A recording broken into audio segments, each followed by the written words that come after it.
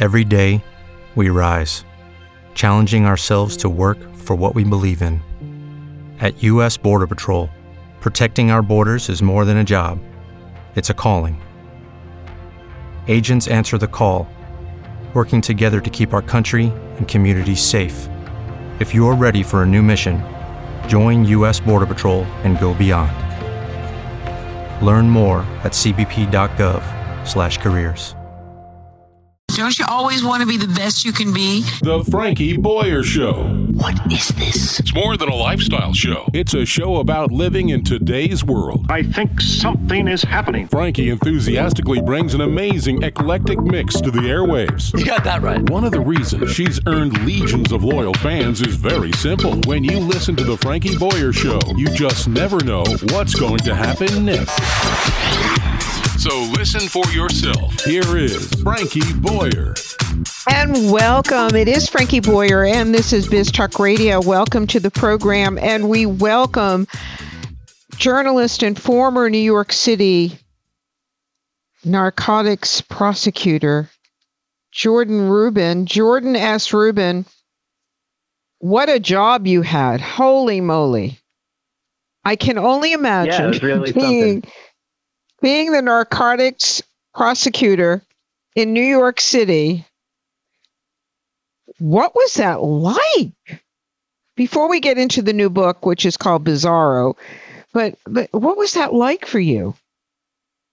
Yeah, business was good, for better or worse. It was certainly an education, Frankie. I think most of us have an idea about how prosecutions go, including in New York City. We've all seen Law and Order, but it was certainly an education and an experience being on the inside of that I'll never forget. Oh, I bet. Jordan, we are seeing synthetic drugs take over this country. We're seeing more deaths than we have ever seen from fentanyl. We are seeing families devastated by what's been happening. Give us an insight to how severe the situation is today. And is it worse today than when you were back in the days as a prosecutor?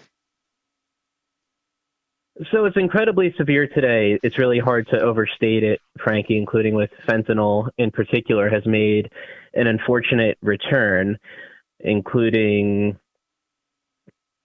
heroin. We've had all of these drugs that are resurfacing that haven't been as popular since decades ago. You have to look back to the 70s and 80s. Right. And so these things are somewhat cyclical in a way. It's not necessarily happening in a linear fashion, but it's terrible today. As far as when I was there, it was always bad. There's always a new drug that's popping up. And so the way I look at it really is that it's never really a new story. It's almost the same story, and it's a matter of degree. There's always going to be a new drug that pops up. There's always going to be people wanting to change their consciousness. There's always going to be people who are struggling with addiction. And so you have this sort of whack-a-mole game where the government might be able to suppress one drug, at least somewhat, and then a new one pops up, and then you see a new one today. Sometimes it's a completely new one. Sometimes it's something like fentanyl, which we're seeing have somewhat of an unfortunate resurgence these days.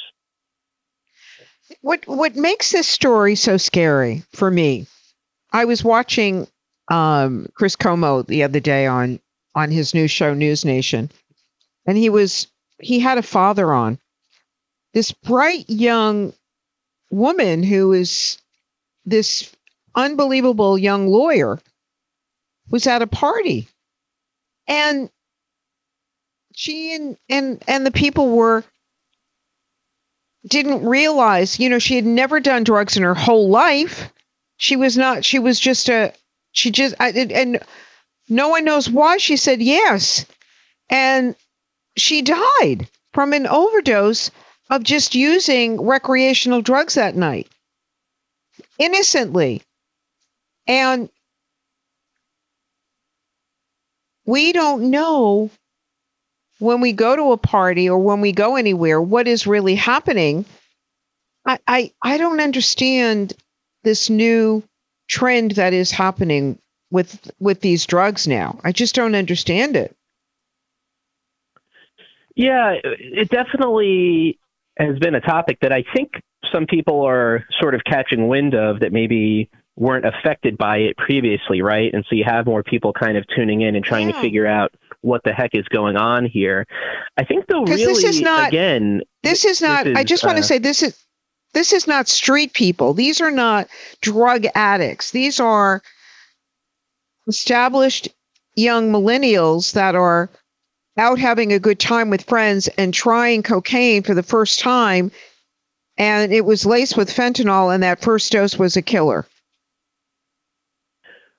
Right. And I think, Frankie, at least part of that is a consequence of the prohibition regime that we've been under, because of that, you have a drug supply that's contaminated. And so, for example, if people were able to test their drugs more readily, as crazy as that sounds to some people, it's less crazy than the status quo of just taking something random and putting it into your body. So say somebody who is going to do cocaine, as ill-advised or not ill-advised as that is for a particular person, you should be able to know whether there's fentanyl in that or not. And so if you're someone who's worried about drugs, sort of in a kind of tough on drugs posture, you might be less likely to be in a situation where you can or even know how to test that. And you see some of these tragedies, kind of like the one that you alluded to.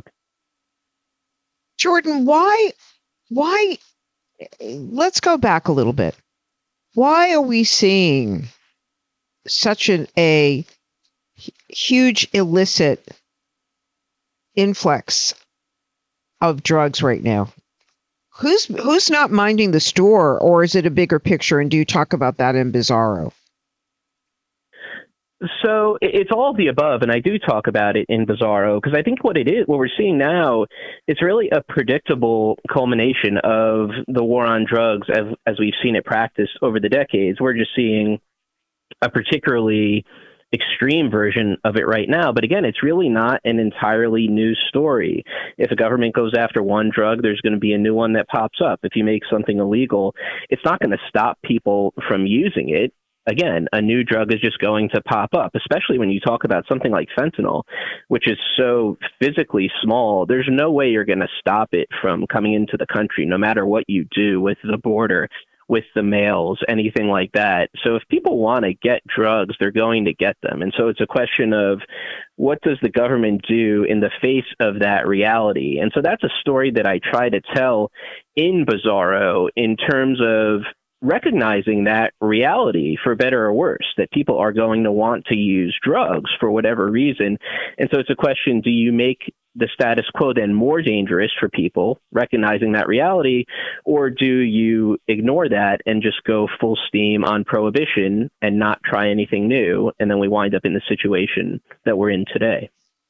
Well, even cannabis, and we do a cannabis show. I do a cannabis show, and even the cannabis is being laced, and people aren't aware. So if you're not getting clean supply of cannabis, you could be also in that position.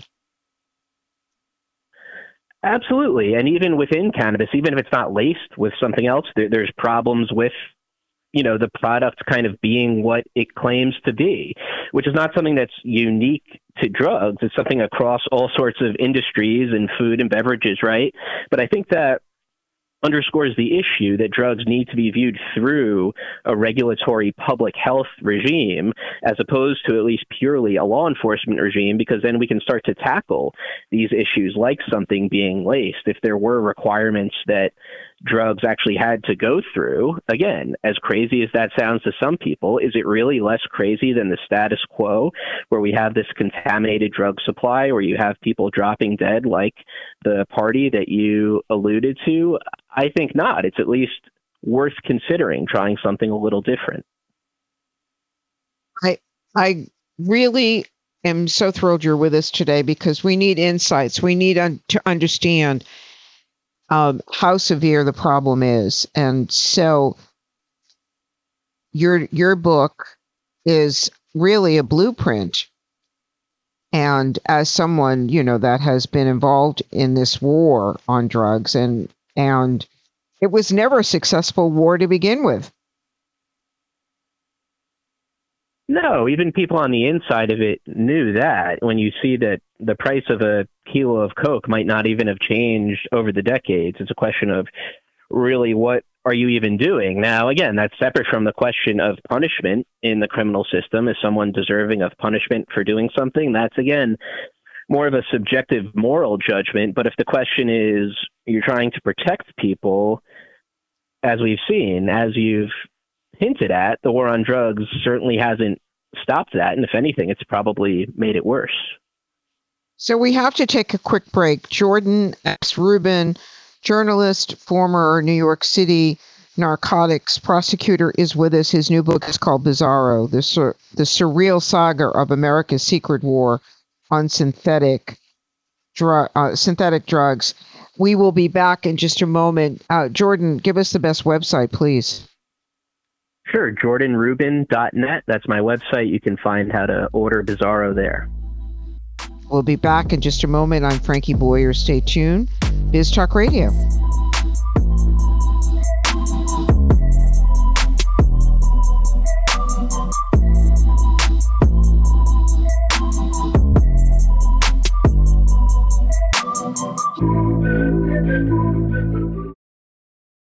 Hey guys, it is Ryan. I'm not sure if you know this about me, but I'm a bit of a fun fanatic when I can. I like to work, but I like fun too. It's a thing. And now the truth is out there. I can tell you about my favorite place to have fun. Chumba Casino. They have hundreds of social casino style games to choose from with new games released each week. You can play for free anytime, anywhere. And each day brings a new chance to collect daily bonuses. So join me in the fun. Sign up now at ChumbaCasino.com. No purchase necessary. VGW Group. Void where prohibited by law. See terms and conditions. 18+. Okay, round two. Name something that's not boring. A laundry? Ooh, a book club. Computer solitaire, huh? Ah, sorry. We were looking for Chumba Casino. That's right. ChumbaCasino.com has over 100 casino-style games. Join today and play for free for your chance to redeem some serious prizes. ChumbaCasino.com. No purchase necessary. Void where prohibited by law. 18+. Terms and conditions apply. See website for details. It is Ryan here, and I have a question for you. What do you do when you win? Like, are you a fist pumper, a woohooer, a hand clapper, a high fiver? I kind of like the high five, but if you want to hone in on those winning moves, check out Chumba Casino. At ChumbaCasino.com, choose from hundreds of social casino style games for your chance to redeem serious cash prizes. There are new game releases weekly, plus free daily bonuses. So don't wait. Start having the most fun ever at ChumbaCasino.com. No purchase necessary. VGW Group. Void where prohibited by law. See terms and conditions. 18+.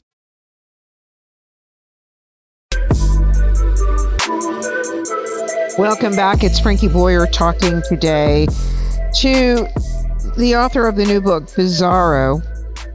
And it's, and it's, Jordan, it's called The Surreal Saga of America's Secret War on Synthetic Drugs and the Florida Kingpins it captured. Tell us a little bit about the book. Sure. So the book tracks those kingpins, Burton Ritchie and Ben Galecki. Well, they might be kingpins or they might be completely innocent. It's up to the justice system to decide that, and that's something that's still ongoing. But they wound up getting into the business of this stuff called spice, which, if your listeners don't remember it, it was a little more popular about a decade ago, the so-called fake weed or synthetic weed that you might have seen in head shops and gas stations, and even over the internet. And so they had this company called ZenSense where they were really pumping this stuff out, selling it, distributing it to head shops across the country. So they were really at the supply level of this. But their business was really different from what you might think of as a stereotypical criminal organization, because they were registered as an LLC. They had a storefront. They were lab testing their products to make sure that they weren't substances that were scheduled. And so they had proof of that. And so that's not something that you would see, for example, in a cocaine or a fentanyl or heroin operation, or even at the time when cannabis was much less legal across the country, a cannabis operation for that matter. And so they were doing everything that they could in order to stay within the law. But nonetheless, they were arrested based on this really strange law called the Analog Act. And in the book, I tried to explain what this Analog Act is, how it came about in the mid-'80s, and then how it applies in this case and even to this day. Wow. If you were to give us some advice on the war on drugs today, what would it be? It would be to view it through a public health lens. I think that's the simplest way to put it. That's not to say that the criminal system has no role to play in anything at all. But I think in the first instance, if you're trying to help people, it's a matter of taking drugs into that public health fold instead of necessarily viewing it through that law enforcement lens. Explain to us what you mean by that, Jordan, because do we go to our local community centers? I know that in California right now, in San Francisco, there's an awful lot of scrutiny over some of the clean drugs. And if you're going to do your drugs, come here. And, you know, who knows what method's the right way? I know that in Boston, we had a situation, Cass and Mass, where drug addicts were just strung out in this mile stretch of road right near Boston Medical Center. And devastating to see it. Devastating. Yeah, so no one knows the right answer, Frankie, but I think it's easier to say at least what's the wrong way, because the way that we've got in this situation is through this decades-long war on drugs, right? That's what's created the circumstances that we're now in today. And so when you look at a situation like San Francisco, people who are proponents of the war on drugs will say, well, we can't have this. We need to push even harder. But the thing is, that's how we got into this reality in the first place. And so there can be different answers for how you tinker around the edges, how you regulate. But if the point is to help people, including homeless people, including addicted people, who are all people too, right? And so it's, again, one thing I know for sure is that the status quo isn't working because it's brought us into this situation now. I don't think anyone has the right model in response to that, but I think we know from decades of research out in the field, out in real life, not in a lab, but seeing it play out across the country, we know what the wrong answer is, and that's the status quo. We are we're seeing more people die. We're seeing young people become addicted. And I know, and you know, that status quo is not working and it's not good. And we as Americans, what can we do? I feel as though we just are not understanding addiction in this country. We're not really understanding how the insidiousness of it. And if the addict could stop, they would. That's the problem. They can't. I think that's exactly right, Frankie. And having tougher enforcement. Again, now I know anecdotally of some people who have effectively been helped by going into drug courts and things like that. But again, it's a question of whether that sort of coercive measure is something that's working for everybody. And I don't think that's the case. So again, especially given how much people are suffering, it's really hard to see how additional prosecution, additional enforcement, tougher penalties are going to change the status quo, because they never have in the past and they never will. And we as Americans have to help. I think we need to really reach out and have more empathy, don't you think? Absolutely. And I think that's another way of saying what I'm saying. I think empathy is viewing the issue through a public health lens as opposed to through a punishment lens. When you talk about increasing penalties, for example, like you have people talking about now with fentanyl, especially when you're talking about someone who's dealing just on the street, not somebody who's living it up somewhere, making millions or billions of dollars, you're effectively punishing someone potentially who is suffering through an addiction themselves, right? And so who does that help? It certainly doesn't help that person. And it's really hard to see in the end who that helps at all. So I think this public health model really is an empathy model. Oh, it has to be. It has to be because we're seeing young athletes. We're not seeing the typical drug addicts that we think of when we think of drug addicts and addicts.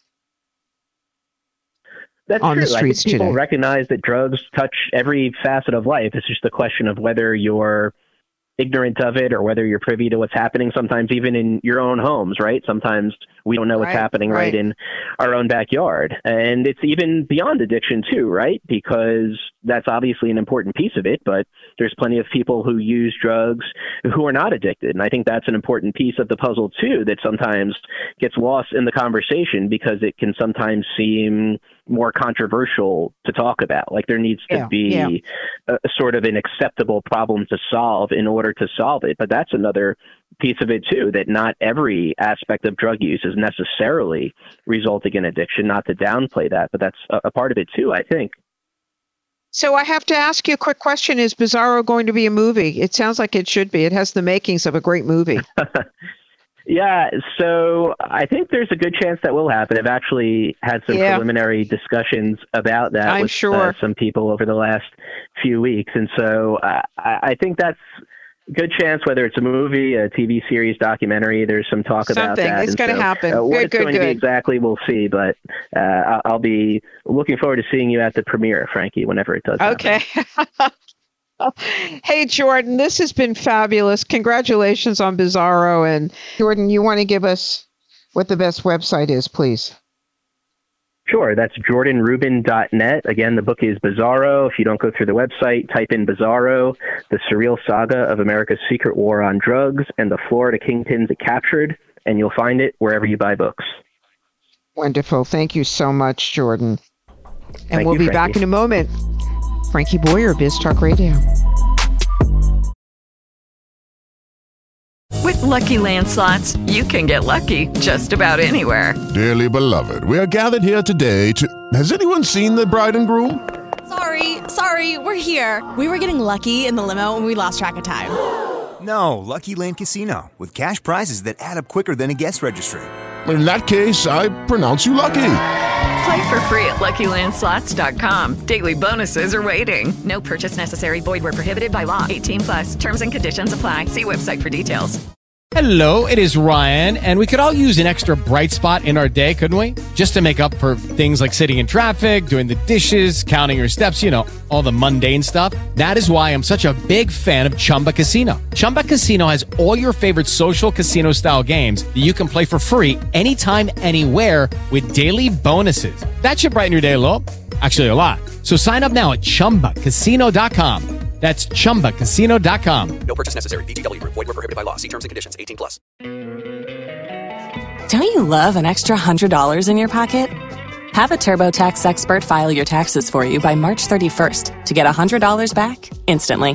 Because no matter what moves you made last year, TurboTax makes them count. That means getting $100 back and 100% accurate taxes only from Intuit TurboTax. Must file by 3/31. Credit only applicable to federal filing fees with TurboTax full service. Offer can be modified or terminated at any time.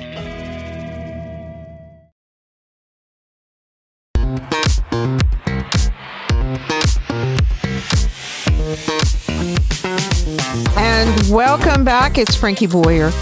All right. Before we even begin with this segment, I know for those of you out there that are parents, you really think that your kids are special. And I get that. I get it. And I'm not saying that they're not. I'm not saying that they're not special. But our next guest, Jason Cole, who is an incredible sports writer, has a new book out. Now brace yourself, because I'm going to warn you all.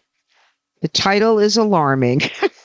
Jason, I have to have fun with this, but the title of your book is called Shut Up, Your Kid's Not That Great. Yep. I'm a little kind of direct. I'm a little bit. You think, Jason? Wait a minute. Yeah, Jason. I'm a little sarcastic, maybe. Just a little. But can we just say that the forward was done by Tom Brady Sr., by the way, FYI. Mm-hmm. And to give people a little background, you've covered or written about pro football since 1992. You have been a selector for the Pro Football Hall of Fame since 2013, which is extraordinary. You've worked for publications such as Bleacher Report, Yahoo Sports, the Miami Herald. It goes on and on and on. And I have to ask you, Jace, I just have to ask you, are we going to see Tom Brady come back? I just have to ask you. Sure. Look, nothing is out of the realm of possibilities. And if somebody is passionate enough to play as long as he has and is at that level, you never know. I kind of get the feeling that he's done for good this time. You do? Okay. Conversations with his dad and other people around him. So I do think that this is for good. So, yeah, I think he's This is for good. Okay.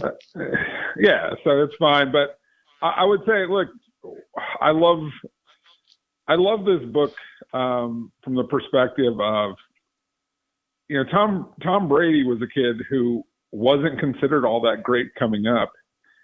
Well, that's the point. Yeah, exactly. Yeah, right. And his dad, while he nurtured him, wasn't one of those guys who was out there claiming that his kid was the next John Elway. He did everything he could to help his kid become as good as he could possibly be by nurturing him and providing him with what he could. But he wasn't one of those parents out there saying, "Oh, you've got to go here to play the most." And even when his son encountered difficulties at the University of Michigan, and lost the coach who initially recruited him, who believed in him, and then struggled, and then was faced with this great competition from this uber talent named Drew Henson, who everybody anointed as the next big thing in sports.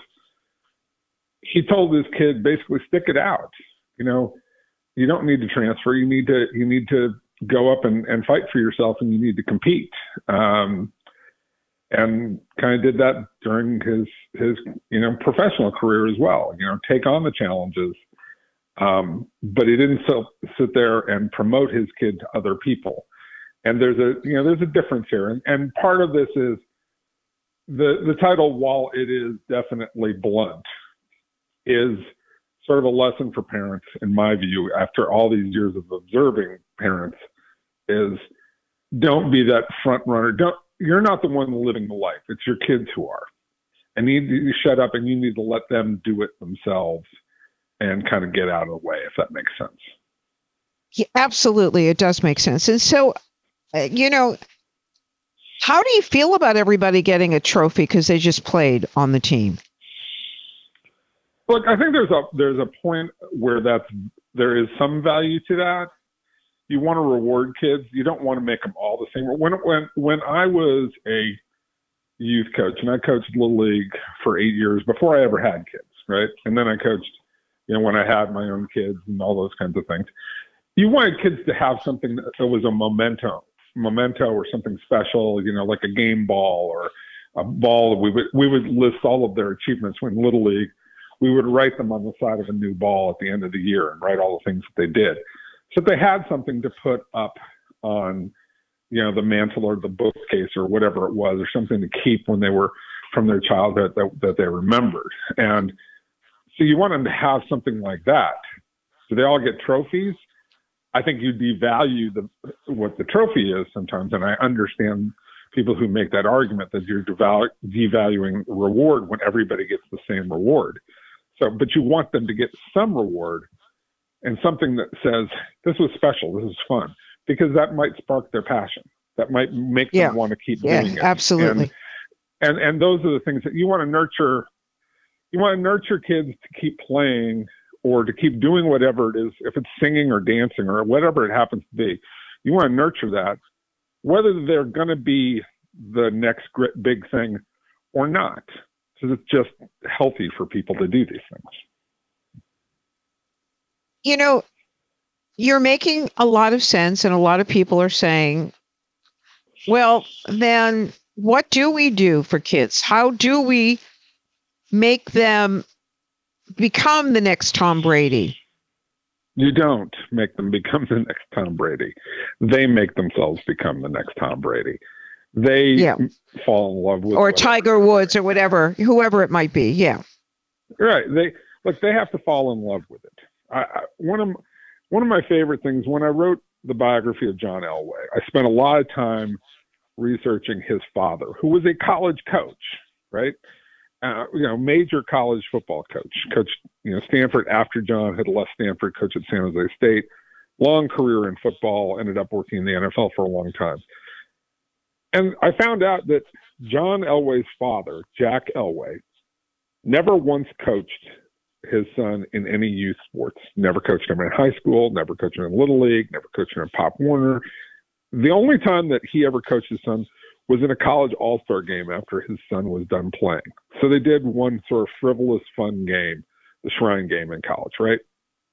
Right. And that's because he never wanted the act of being a coach to get in the way of the act of being a parent, because they're two different things. And that's what worked for him. And I'm not saying don't coach your kids.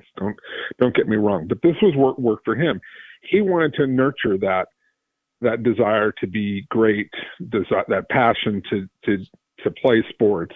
And he wanted to do it from a distance that didn't include coaching his kid. It just meant encouraging him and, taking him to go play and taking them to all-star practices. And one of the things that Jack Elway said as his son John was getting ready to be drafted number 1 overall in the NFL draft in 1983, and he had already been drafted by the New York Yankees and had played minor league baseball for the Yankees.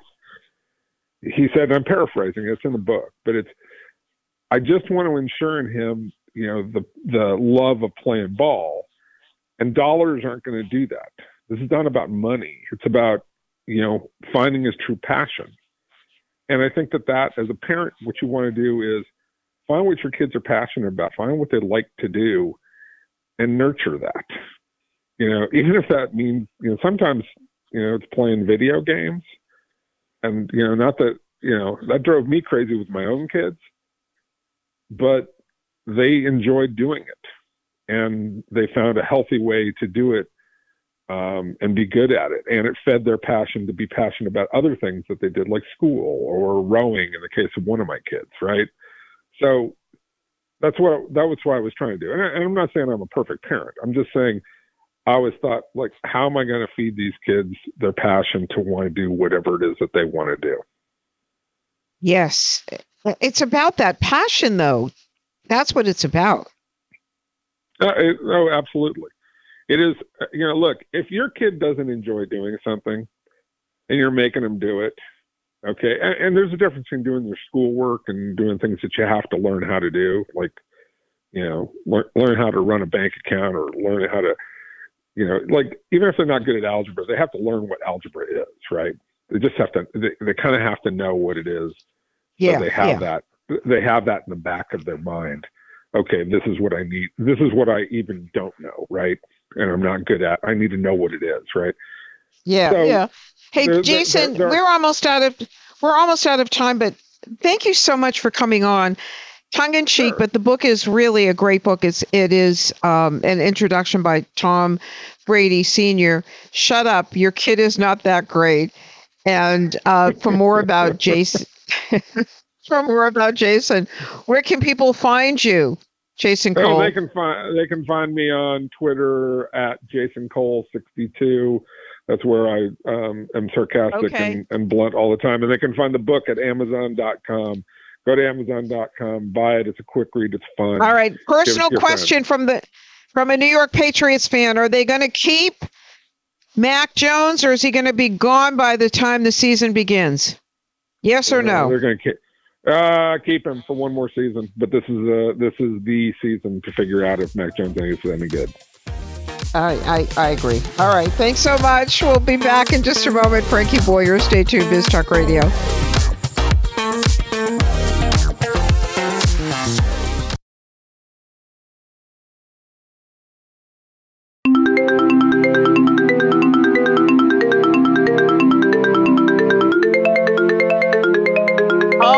gosh. Welcome back, Frankie Boyer. Well, joining us today is the big cheese himself, the big cheese, the CEO of Formaggio Cheese, the man who created the stuffed crust pizza. Now, Anthony Mongiello, welcome back. You are the CEO of Formaggio Cheese. Tell us, you are the real inventor of the Pizza Hut's famous stuffed crust pizza? Yes, that's exactly right, Frankie. And I created this, believe it or not, when I was 18 years old. Wow. So, It's Anthony, amazing. Anthony, why are you not getting credit for it? Well, I appreciate you saying it just that way, Frankie, because it's sad. And all I really want is my recognition for what I've created. At 18 years old, I made a pizza for someone. And I accidentally, because I'm a cheese guy and not a pizza-io guy, I put too much dough towards the end of the pizza, which means I had a very large diameter, let's say, raw crust. And when I baked it, Frankie, it started to expand. It looked like a calzone on the end of the pizza all the way around in a ring. I couldn't believe it. I was astonished. And as I bit into it, Frankie, I said, wow, if there was something inside here, this would be great. And that is how stuffed crust pizza was truly born. Just like that. And so you lost what? Tell me, how much money have you lost? Let me rephrase it. An estimate. An estimate? Pizza Hut has sold billions of dollars each year since they introduced it in 1995. And the reality was this, Frankie, I sent it to Pizza Hut. So there's no way that someone can say, how could they steal your idea? How did they know about it? I waited until I achieved a patent. And I thought a patent would protect me the way everybody, I believe, thinks a patent would protect them. And I want to say something after this, but what happened was I waited until after I received my patent. My patent was issued in April of 1987. In 1988, and then again in 91, I contacted Pizza Hut. I sent them a letter. I sent them a copy of my patent, and I wanted to partner with them if it was possible. And they sent me a letter back saying, thank you, but no thank you. We're not interested. Well, lo and behold, in 1994, going into 95, I pick up a newspaper and I see that Pizza Hut is launching stuffed crust pizza, and they launched a $45 million advertising campaign for my product. And I was just dumbfounded. I couldn't believe what was happening, Frankie. I couldn't believe it. Now, Anthony, all these years later, have they ever made restitution? Have you ever been able to come into terms with any of this? What we did was I cold called Pizza Hut way back then in 1994, and someone on a phone call, Frankie, actually offered me $50,000 for my patent and my trademark because they actually knew who I was. How could they not know who I was?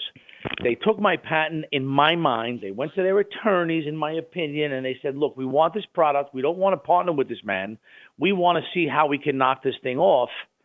And then we wound up in a lawsuit, and I sued them for patent infringement. And what they did was I didn't get my due, my just in court, Frankie. I never was able to go to court and have a jury judge this trial. Pizza Hut's attorneys moved for what's called summary judgment halfway through the discovery or whatever happens in a trial like this. And they got one judge, Judge Nickerson, to say, well, it's a different product. And it's not a different product, Frankie. You can't undo patent infringement by adding a step.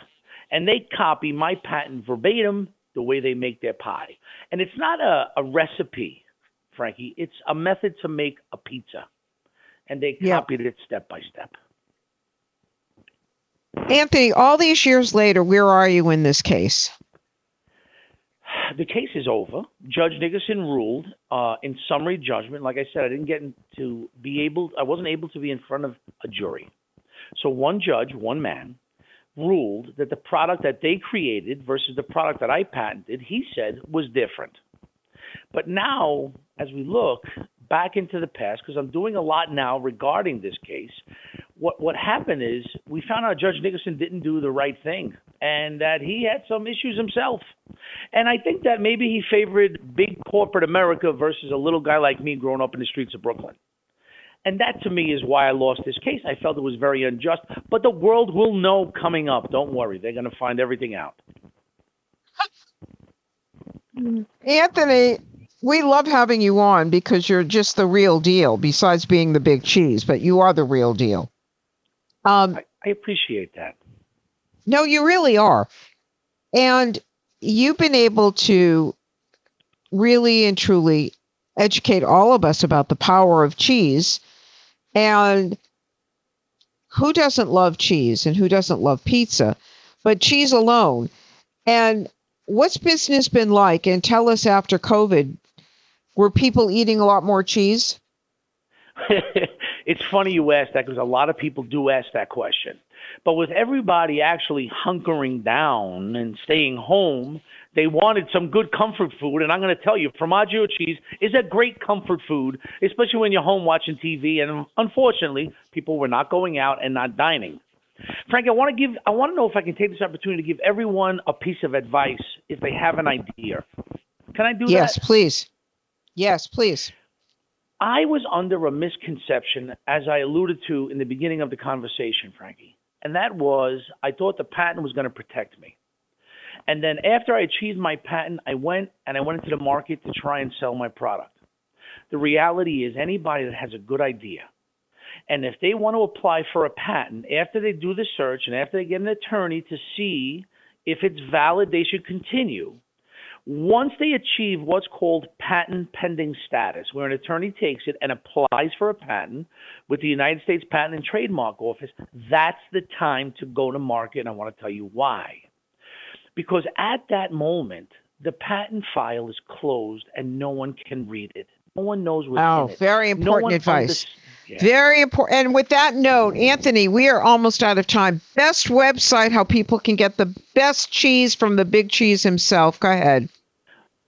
FormaggioCheese.com. Thank you for the time, Frankie. I do appreciate it. Enjoy your day. Oh, as always, Anthony, thank you. And thank all of you. This has been another edition of the Frankie Boyer Show for Biz Talk Radio. Thanks for listening.